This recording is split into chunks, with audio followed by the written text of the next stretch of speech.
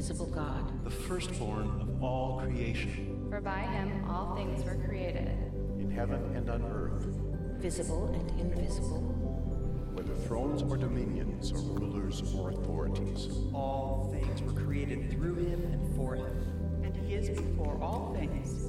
And in him all things hold together.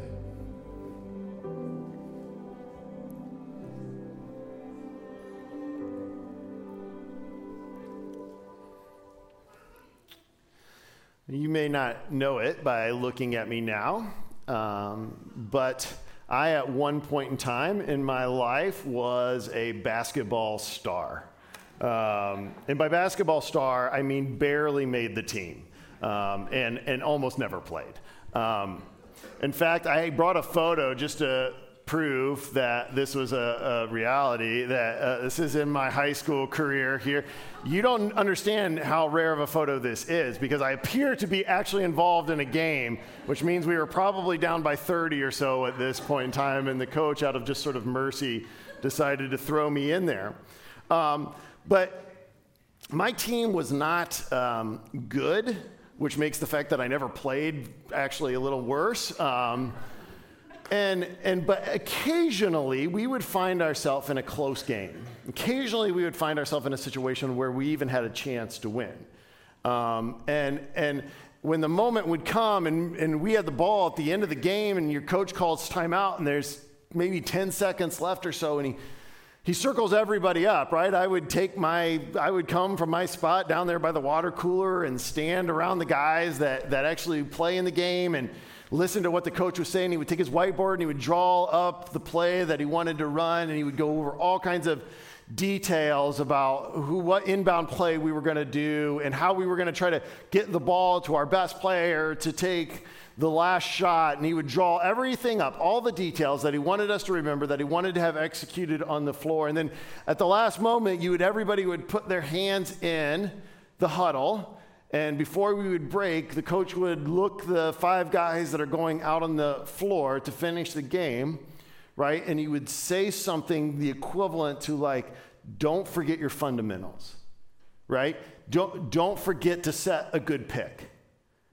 Don't forget to make crisp passes. Don't forget to be sharp. Whatever it was, whether we were on defense or offense, after all the details, all the information, everything that we were supposed to remember, the last words that he would say to us are, don't forget to do the things that we practice 1,000 times over the course of this season. Don't forget your fundamentals. Today we're wrapping up our series on the book of Colossians. This letter that Paul has written to a group of people that he's never met, that he has never personally had any interactions with. And today, Paul, we're going to see, is starting to kind of wrap up his instructions and his teaching to the church and the Christians in Colossae. He's giving his final thoughts, and as he does so, you almost get this moment when he is sort of metaphorically looking him in the eyes and saying, don't forget the fundamentals. Paul has been spending now the majority of this letter really doing one of 2 things. First, he has been unequivocally and unabashedly teaching the church about who Jesus is. It has been a focus of his letter. It's been a focus of our series together. We've been memorizing together this part from these verses from Colossians chapter 1. In fact, let's recite these together one last time. I'm not going to put any blanks. We're just going to do this the easy way, but would you read this with me? He is the image of the invisible God, the firstborn of all creation. For by him all things were created in heaven and on earth, visible and invisible, whether thrones or dominions or rulers or authorities. All things were created through him and for him, and he is before all things, and in him all things hold together. So, right, Paul's just given these rich theological truths about who Jesus is, about how Jesus is to be at the center of everything. He created it all, and it's all for him. He's at the center of our very lives as followers of Jesus. But then after all of this deep theological truth on who Jesus is, he sort of pivots and he really gets into the practical. This is the second thing that we've seen in this letter that Paul has just been focusing on. He talks about how to apply the truth of who Jesus is. If Jesus is the center of everything, then how does that affect the way that we live?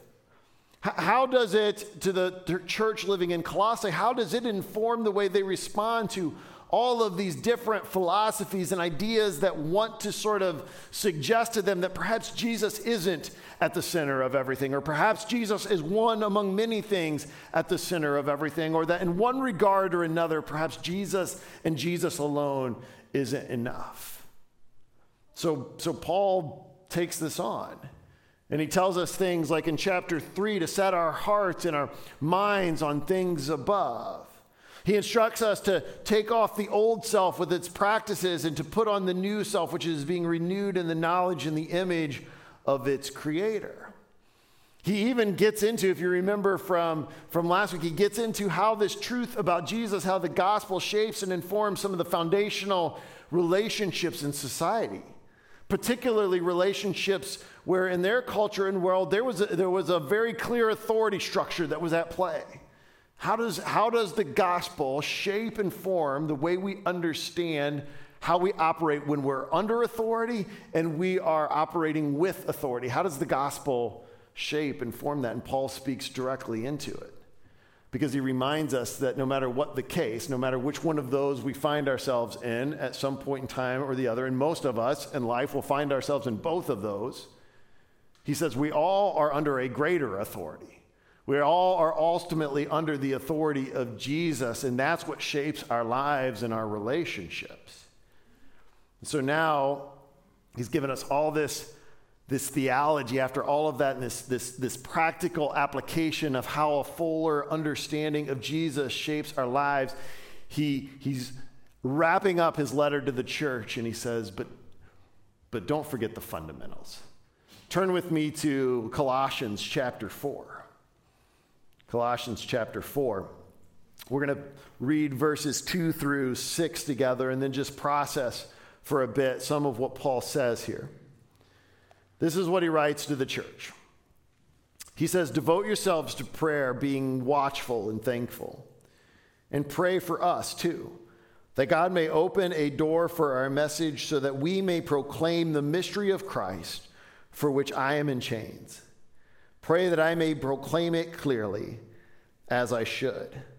Be wise in the ways you act towards outsiders. Make the most of every opportunity, and let your conversation be always full of grace, seasoned with salt, so that you may know how to answer everyone."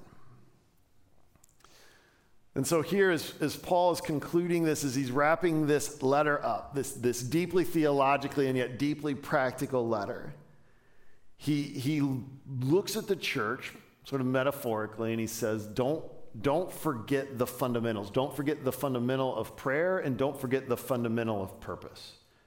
And that's what I want us to look at together today. Let's begin by talking about the fundamental of prayer.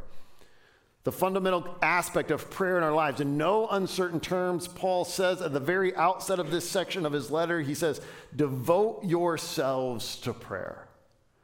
Commit yourselves to prayer. Be dedicated to prayer, church. This is important. This is essential in your life. When I was a youth pastor, one of the things I used to love and experience in that was when one of our students who maybe didn't grow up around the church or didn't grow up hearing people pray, and so sometimes in high school they would hear the gospel and they would respond to it and they would begin this relationship with Jesus and be excited about that and maybe have opportunity to pray in kind of a corporate setting, and yet they didn't have kind of the standard lingo that Christians so oftentimes use when we pray, and they didn't know the verbiage, and so they would just talk. Oftentimes the way they would talk to anybody else. In fact, I can remember this one student, one of the times just began to say, I asked for a volunteer to pray. They raised their hand and they just started to talk, and they said, "Hey God, I'm doing good today. How are you? you're probably pretty good because you're God. And just kind of like had this, like, we're just checking in with each other. We're kind of conversation, because that's, in their mind, they talk to God exactly like they would talk to everyone else. And there was something that was really authentic and kind of almost a innocence in the way that they would pray. And what I loved about the nature of the prayer is that at the core of it, at the heart of it, there was no performance at all, because it was strictly relational. All they understood in the infancy of their faith was that I've been brought into a relationship with the Almighty Creator God, and I have this ability to talk to Him, so I'm going to talk to Him the way I would talk to anyone else. It's actually, in so many ways, was instructive to me in how I pray. See, Paul, at the end of nearly every letter that he writes, that we have in the New Testament, you will find some instruction similar to what we just read here in Colossians, where he compels the church to be committed to prayer. He instructs the church on the importance of prayer. And so the question that we have to ask ourselves is, why is this such a point of emphasis for Paul? Why is this so vital that when you're reminding the church, when you're kind of leaving them with your last thoughts, that you consistently come back to this call to pray? Why is it so vital in our relationship, our ongoing relationship, our desire to live out our faith in Jesus? And I think Paul's already made this point, because ultimately what Jesus has accomplished, the nature of it, the core of it, is relational. It's returning us into a right relationship with God. So Paul in chapter 1, I don't think I put this on the screen, but in chapter 1, verse 22, he says this. He says, "But now," speaking of Jesus, "He has reconciled to you by Christ's physical body through death, to present you holy in His sight, without blemish and free from accusation." So Paul's description of what Jesus has accomplished on our behalf is relational. And Paul always seemed concerned about the human propensity to take what is relational, what is at its core a relationship with God, and turn it into religion. Turn it into doing the right things in order to be found sort of acceptable in front of a holy God. And so Paul continually is driving the church back into the relational nature of what we have as a result of Jesus. He's reminding us again that at the center of all of this, of everything that he's been teaching us, it's a relationship with Jesus. Jesus is at the center. It's about him. It's for him. It's by him. And so this is true for you and I. It's true of our lives. So his point is almost simple. He's saying, so talk to him about it. Regularly, daily, with each other, separately, go before God and talk with him. If it's for you and it's about you, then it only makes sense for us to spend time talking with the one who we've been brought into relationship with.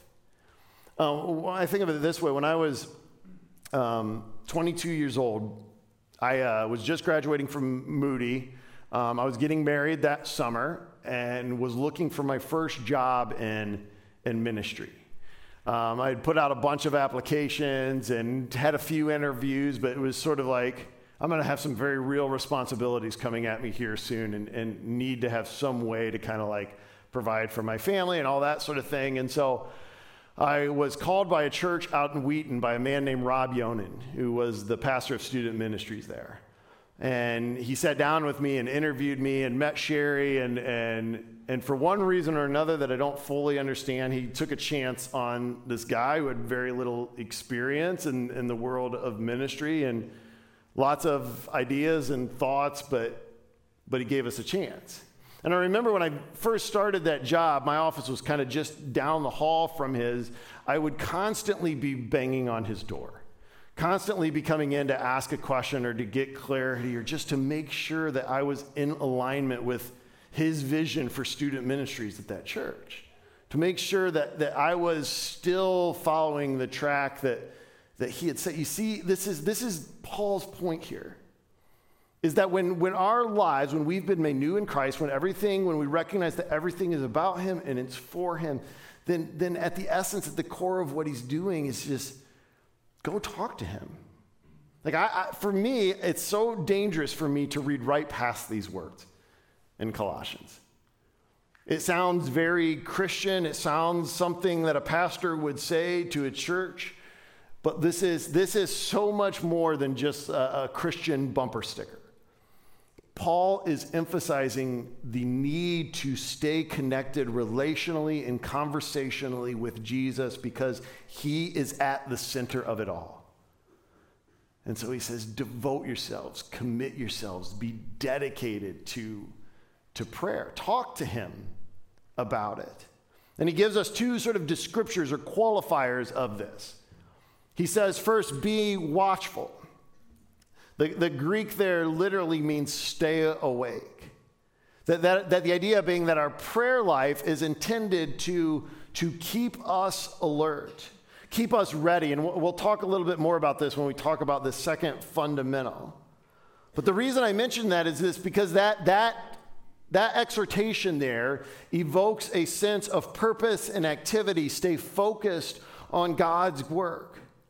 Stay focused on him because he is at work. He's moving, and we want to be a part of that. As followers of Jesus, we want to be a part of that work. So he says, be ready by reminding us to be connected to him, to talk to him about it.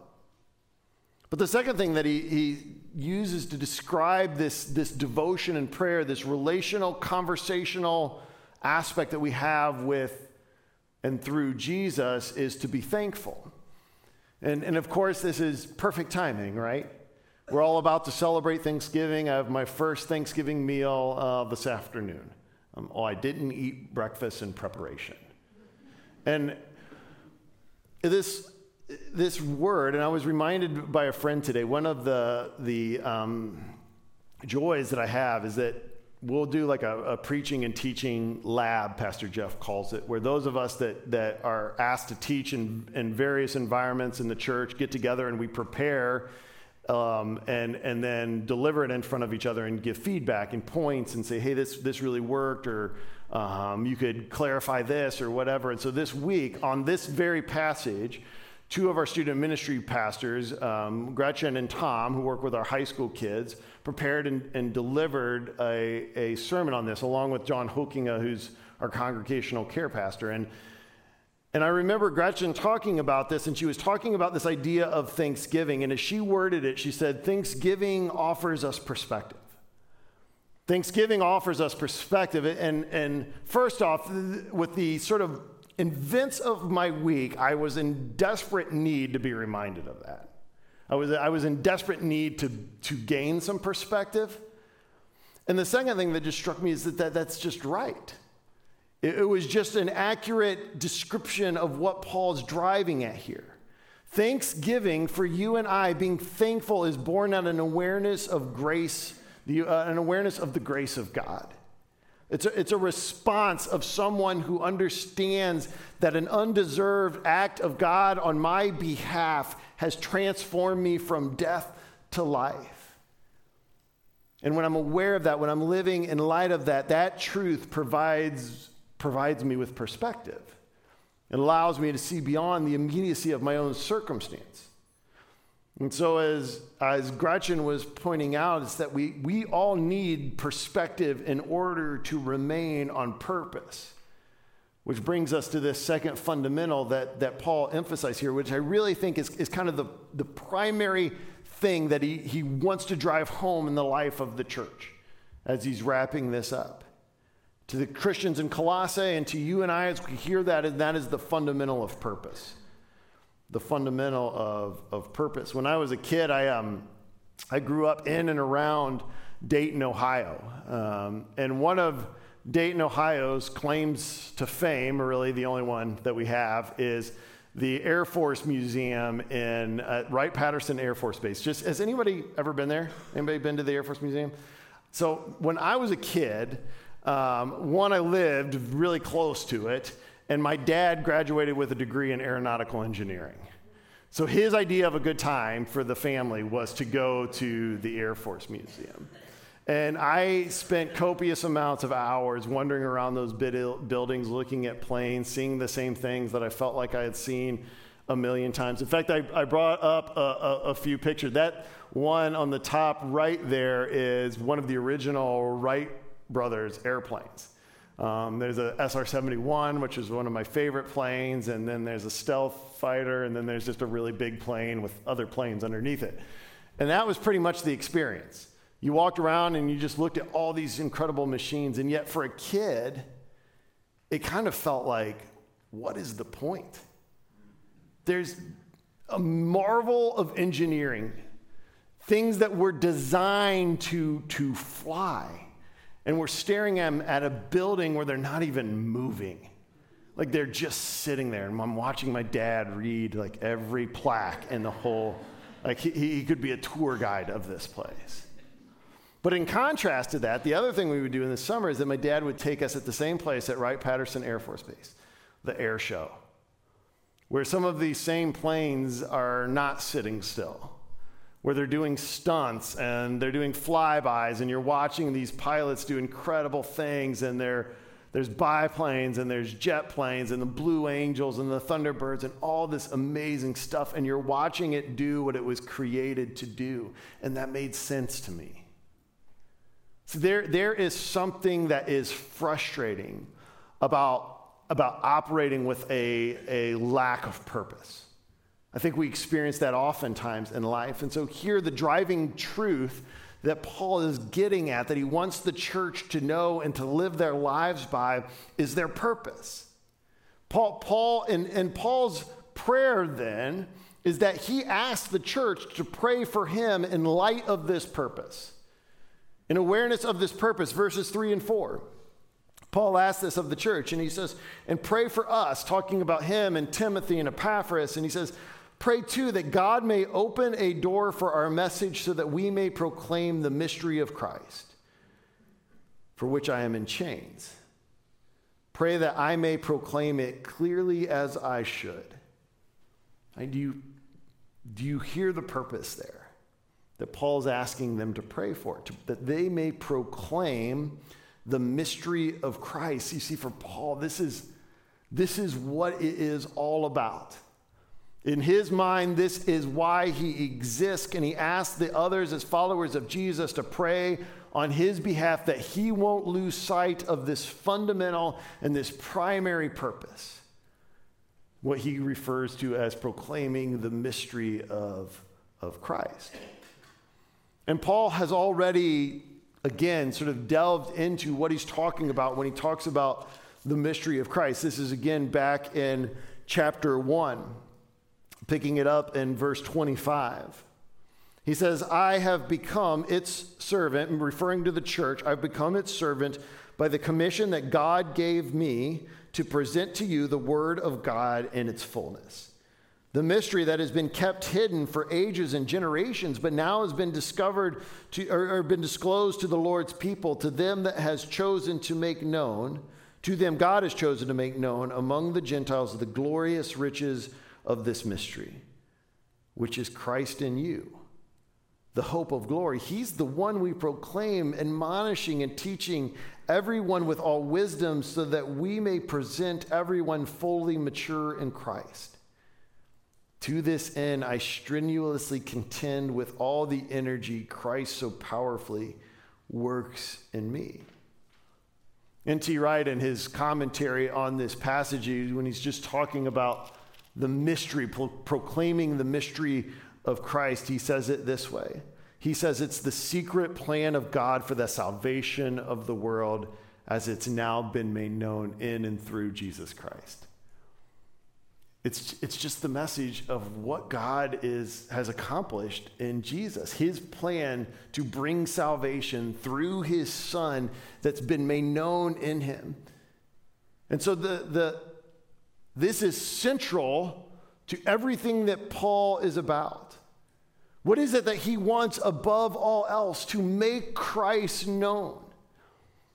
And I love the language that Paul uses here, because he talks about there being open doors for the message of the gospel to get out. which is just sort of ironic when you think about the fact that Paul is writing this from prison. He doesn't say to the church, pray for my release from the chains. In other letters, he will mention that, but here he stays singularly focused. He doesn't ask that the doors of his prison would be opened up. He prays that whatever the circumstances, that the good news about Jesus would advance. He is, in my mind, just remarkably focused on purpose. Like, I can't imagine that if I were writing you all a letter from a prison cell that I was in for the sake of the gospel, that I wouldn't at least mention in my list of prayer requests, like, hey, if you guys could be praying that I get out of here, like, that'd be great, right? But Paul just seems so singularly focused, so directed. This natural bent is for you and I, at least it is for me, is to hone in on the details of my circumstances, the specifics of my circumstances, the situation that I'm facing, right? And this is why this perspective that Paul brings here and that he talks about, that we looked out earlier when he talks about praying in thanksgiving, it reminds us, it places us back in the work of Christ. It zooms out beyond our circumstances to a greater purpose, to God's purpose. When I heard, and I'm quoting Gretchen here on this, she said this, and I wanted to use her words exactly, but she said this week on this passage. She said, Paul prays for opportunities to proclaim the gospel. He prays for clarity in his proclamation. Everything points towards the purpose. The whole prison thing, the chains, these are just details. The point is sharing the gospel, making disciples, showing them the way. See, now Paul, and he's asked this prayer for himself. He now prays this for us in verses 5 and 6. Be wise in the way that you act toward outsiders. Make the most of every opportunity. Let your conversation be always full of grace, seasoned with salt, so that you may know how to answer everyone. See, now Paul turns it and he points it specifically at the church. And Paul reminds them as he prays for the church at the very outset of this letter. Right? And in chapter 1, verse 9, remember what Paul prayed for them. He said, for this reason, since the day we heard about you, we've not stopped praying for you. And we continually ask God to fill you with the knowledge of his will through all wisdom and understanding that the Spirit gives. What Paul reminds the church of here is the very same thing that he prayed for at the outset of his letter, that they would grow in their wisdom and their understanding of God so that they can proclaim the message that they themselves have been transformed by. He says, make the most of every opportunity. That phrase literally means to buy up the time. Buy up the time, live with purpose, live on purpose. And then he says, let your conversation always be full of grace, seasoned with salt, which when we think of salty language, we typically don't, like, that's not a positive thing in ours. But in that, there's an idiom that was used culturally then to refer to something as being salty, and the way it was discussed was the idea of being interesting, being engaging, that you wanted to, being whimsical, that you were sort of pulled into it. So he's like saying, don't bore people with the gospel. Like, season it with salt, that you may know how to answer everyone. Here is Paul's point. He's saying, because of Jesus, through Jesus, by Jesus, in Christ, you have new life. And people are going to wonder about that. They're going to ask you about that. They're going to know more about that. And so he says, be ready to tell them. Be ready to tell them about Jesus. So when you have that neighbor that stops by the house unexpectedly at the worst possible time, Paul says, make the most of every opportunity. When you find yourself seated at the Thanksgiving dinner table next to that family member that you were desperately trying to avoid, Paul says, make the most of every opportunity. When you are on your flight to LA and the person that sits down to you is overly talkative, make the most of every opportunity. When a stranger or a loved one comes and asks you for help, Paul says, make the most of every opportunity. As he wraps up this letter, he's drawn up the play.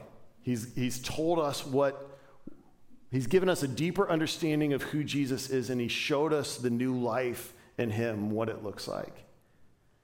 And before he sends us back out into the world, back out to live this out, he reminds us of the fundamentals. He says, devote yourselves to prayer. Connect regularly and relationally, conversationally with Jesus. And then remind yourself, live on purpose.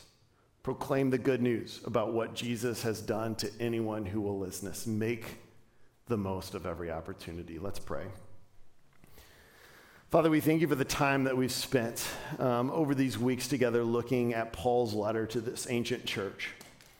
And yet, Lord, what we recognize so quickly is that there is so much in this letter that is not only relevant, but just incredibly pertinent to the lives that we're living here and now.